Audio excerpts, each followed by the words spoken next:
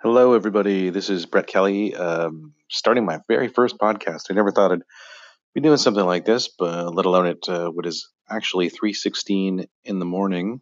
I'm not much of a sleeper at night, but here I am. I thought I would talk a little bit about my film career, such as it is and such as it was, and kind of talk about, just my story, get a lot of things off my chest, and kind of, exercise some demons, as well as just kind of maybe offer some insight that some aspiring filmmakers or actors or something like that might want to learn about. So, let's see where this goes. So, the first thing I want to talk about in this one is origins, essentially how I got started doing all this sort of thing, making films and all that stuff. So it started for me. I wanted to be an actor. That was kind of my deal. I was a young man and in the '90s, and I thought, I want to be an actor. Before that, I'd played in rock bands in the early '90s. I'd played in glam rock bands with some friends of mine, and then I still wanted to create and tell stories and stuff. So I figured I'd be an actor. My first acting headshot still has me with a long rocker hair and stuff. But I started by with theater. I started going into doing community theater was my first thing. And I remember my first community theater experience was at Canada Theatre here in Canada. Canada is a suburb of Ottawa in Canada, and at Canada Theatre, I had wanted to get in and didn't know how, so I called them up on the phone, which is something you did back then, and I asked, "How do I get to be an actor?" And they said, "Well, you need to volunteer for stuff."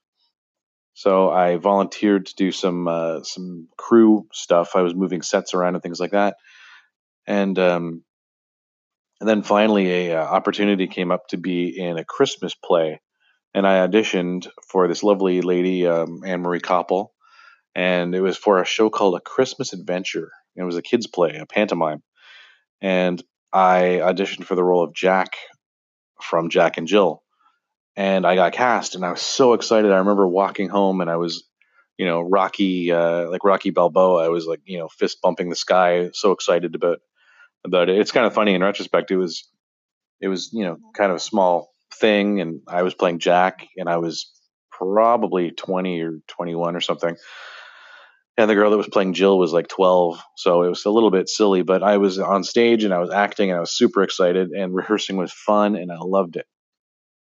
And then I had gone on to be in a play called It Runs in the Family, which was a British farce, a Ray Cooney farce. And I had played a punk rocker, which was funny because I still looked like, a rocker at the time. I wore my own clothes, and they just sprayed my hair red and spiked it up.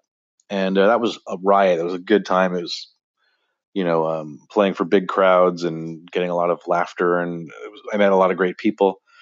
And so basically, Canada Theatre was my home for many, many years, and I'm still a member.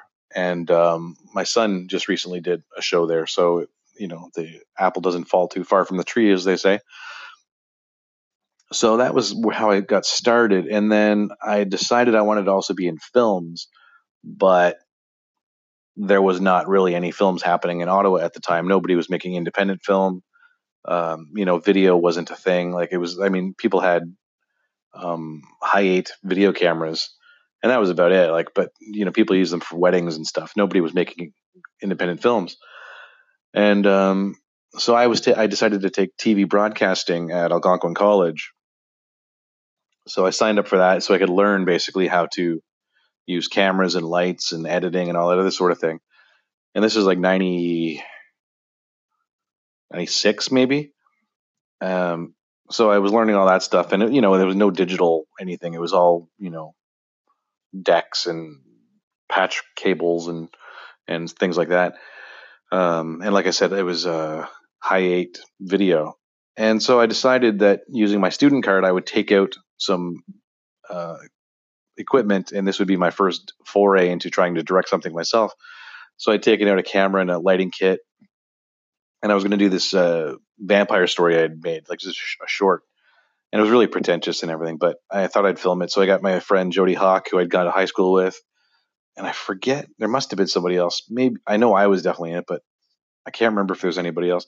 And on my front lawn, we filmed this thing, and we got maybe 15 minutes into filming, and then all of a sudden, all three light bulbs had exploded, because it was so cold outside.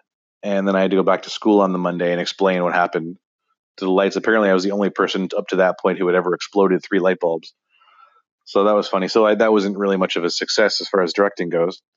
Um, I'm recording this on my phone, and I'm hoping this all is working all right. Anyway, I guess if it is not, you'll never hear this anyway. So anyway, so that vampire thing never quite worked out, and yeah. So then after, so I learned some stuff in TV broadcasting. I'd done a thing. Tom Green was in. He's from Ottawa, and he had been doing his TV show locally before. This is before he was a MTV guy, and I did a thing with him on video that I have. So, and it's ridiculous and stupid, but I do still have it on video, I believe. Gosh, I haven't seen it in a while though. I must have it on VHS.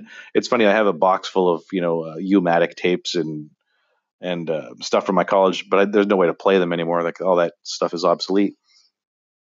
But I must have it on VHS somewhere. Anyway, I digress.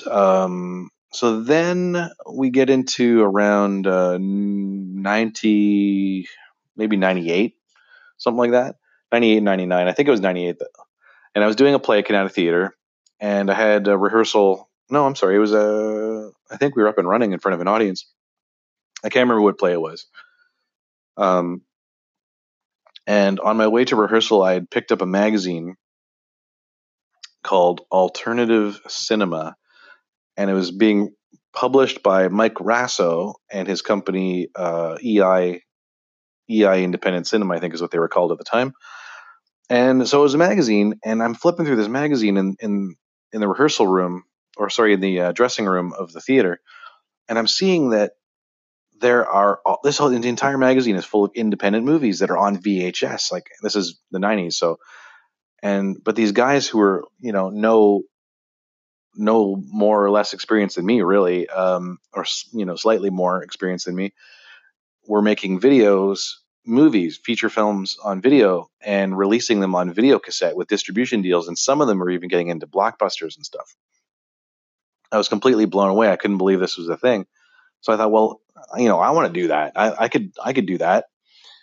So I remember the magazine I had, if you ever come across it, was the Alternative Cinema that had Dinosaur Valley Girls on the front cover. I still have the magazine. I started collecting it after that, and I was reading the names of these guys, like people inside who's like names like J.R. Bookwalter and Kevin Lindenmuth and Ron Ford and Mike Rasso, obviously, and names of people. I'm like, wow, these guys must really know what they're doing. Todd Sheets, I think, was in there as well, and Ron Bonk and stuff like that. So I was all really impressed that you could do such a thing. So I thought, well, I'm going to do that. I'm going to make myself a film, and I'm going to get it out on VHS, and that's how I'm going to get my start as an actor, in these type of films. And so I'd really wanted to do. Just before this, I did a couple of shorts, I think. Or was it before or after? Anyway, around this time, I'd done some shorts that we called Spacemen, Go-Go Girls, and the True Meaning of Christmas. Me and my friend Jody Pittman, we had decided we were going to do films together. He was going to do the camera, I was going to do the acting, and it was going to kind of work out like that. We'd both direct. And so the Spacemen shorts we did not very well. I mean, they were kind of awful. I also done a short film. My very first ever short film was something called Clowning Around, which turned out to be, it ended up getting released on, I want to say the Feral Man DVD eventually, but anyway, it came out on one of my early DVDs, maybe the Bonesetter, but I can't remember. So my very first thing was Clowning Around, and then we did these Spacemen things, and they were all, like I said, on Hi8 video. Not even VHS, it was Hi8. It was before. Anyway, so where was I? Oh, so in around 98, 99, something like that, we had decided we were going to do a movie. So we wanted to do a film noir, and we had started writing it. It was going to be called Kiss Me or Kill Me. But then we were looking at this catalog and basically doing our research and found that, no one was going to put out a film noir. So everything that was going on at the time was what I could best describe as like lesbian vampire or erotic vampire films, like Caress of the Vampire and all these things. Were essentially, it was like sexy girls on the cover with vampire fangs, and that seemed to be what was being made at the time. So I thought, all right, well, that's what we're going to do. We're going to do something like that, and that'll be an easy sell. So I had come up with a thing called Night Songs, and it was going to be an anthology. But at the time, I had no idea, some of the fundamentals about making a feature. Like, I didn't know that, a page of script equals 1 minute of film type rule. I didn't understand that. So our script was about, 30 pages or something like that, something silly. And it was an anthology, and it was so bad.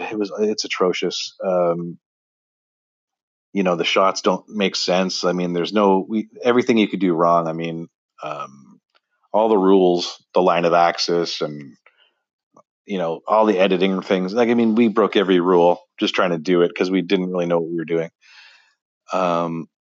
And I acted in every one of the shorts, which was dumb and pretentious and egotistical. And each one of the stories was pretentious and tried to not only have pretty girls in it with fangs, but it also tried to tell messages, which is like a horrible mistake. Anyway, it comes off as this pretentious, dumb, semi-erotic, but not really vampire thing. And it was called, like I said, Night Songs, which I incidentally named after a Cinderella record, which Cinderella is a hair band, a glam rock band that I liked. So I called the movie Night Songs. We had some cool poster art, and it turned out to be maybe 40 minutes long. And then right after that, it must have been after that we did the Spaceman stuff. So we did the Spaceman stuff, and then we put those together as well. So we made these two little VHSs. One was Night Songs, and one was Spaceman, Go Go Girls and the True Meaning of Christmas. And I had submitted them to. I found another magazine called Vampirotica, which was being put out by Hugh Gallagher, I believe. And they had a catalog in the back where they were selling movies. Was it no? It was Draculina. That's what it was called. No, wait. Yeah, it was Draculina, I believe. Vampirotica was this comic book. At any rate, I think it was Draculina, and they had a catalog in the back where they sold movies and stuff. And they put out a catalog every year. So, and this was like paper catalogs because this is still the 90s. So I actually got them to distribute Night Songs and the Spaceman VHS tapes. So that was my first distribution. My first taste of distribution was being sold through the back of through this catalog, which I still have the catalog. It was pretty neat. It was my first taste at any sort of like what I deemed success at the time. I also learned a valuable lesson about getting actors to sign release forms because a woman had been in the Spaceman movies, and she was all excited and everything like that. And then when the movie came out, she saw it was in this catalog, and they also sold other erotic vampire films. And her husband apparently took offense that the Spaceman movie, which was perfectly tame, was for sale in this catalog. So she was like, threatening to sue me if I sold it through the catalog. And I said, all right, well, I'll just edit you out then. And she was stunned that I could do such a thing. So I did it. But, there's a lesson to be learned. Always get a release form signed. So anyway, that was my first kind of taste of distribution, making a film and getting it distributed on VHS back in 98, 99. So I guess I was kind of at the tail end of what became the shot on video kind of I don't know if it's a movement, but the thing that started with like things like people like the Polonias and stuff like that. And what's really cool is that's kind of how I got my start, and I would find myself working with some of the people I read about that magazine years later, like Mike Rasso, who published that magazine that inspired me, ended up being my distributor for several films years down the road. I'm sure I'll get around to that maybe in one of these stories some other time. And I'd worked with some of the people too. As a matter of fact, Ron Bonk ended up just a few years ago. He was asking me if I had. He was going to put one of my movies, The Bone Setter, out on VHS, and he asked if I had any kind of unique bonus feature that's never been seen before. And I said, "Well, I got Night Songs, which is this horrible piece of garbage I made." And he said, "Great, never been released." I'm like, "No, I think maybe 30 copies through this this catalog." And so he put it on as a bonus feature on a VHS, a limited edition VHS he put out maybe in 2012 or 2014 or something like that. So Night Songs did get released again in the 21st century, but it more like escaped. It's not worth seeking out. I'll tell you that. Not even for any cautionary reasons. It's just brutal. It's terrible. But it just I bring that up to mention that Ron being one of the names that I read about in those magazines, and then there's someone I ended up working with. So, yeah, so it's kind of neat how that kind of all came around. So that's, I guess, what I'm going to talk. That's my story. Sorry if I'm stammering a lot. It's like 3:30 in the morning and I can't sleep, so I'm doing this podcast. At any rate, I think if you guys want to hear any stories about anything in particular, if you have any questions about any movies or any experiences or any just general questions about filmmaking, anything like that, feel free to drop me a note. I'm going to post this on the Great Chance Films and the Brett Kelly Facebook pages, so you can ask me questions there in the comments below this if you like. And yeah, and I think next time, if unless I hear anything to the contrary, I'll probably talk about how I started making films professionally. So thanks very much, everybody, and thanks for listening and taking the time to listen to me babble about this stuff. And I'll catch you on the next recording. Thanks.